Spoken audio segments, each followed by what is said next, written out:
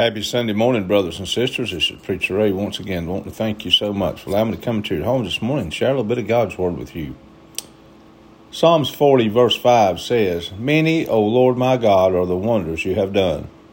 When I to speak and tell of them, they would be too many to declare."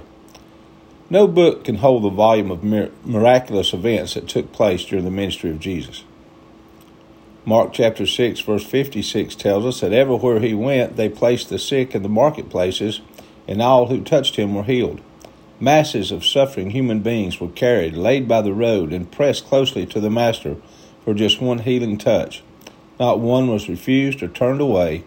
Every person willing to press in and touch him received a miracle. Today, remarkably, more and more miracles are occurring on a worldwide scale. Every day, on every continent of the world, thousands receive miraculous healings and deliverances in the name of Jesus. We must take a fresh look at suffering, sighing, dying humanity, and purpose to bring this healing, delivering Jesus to the rescue.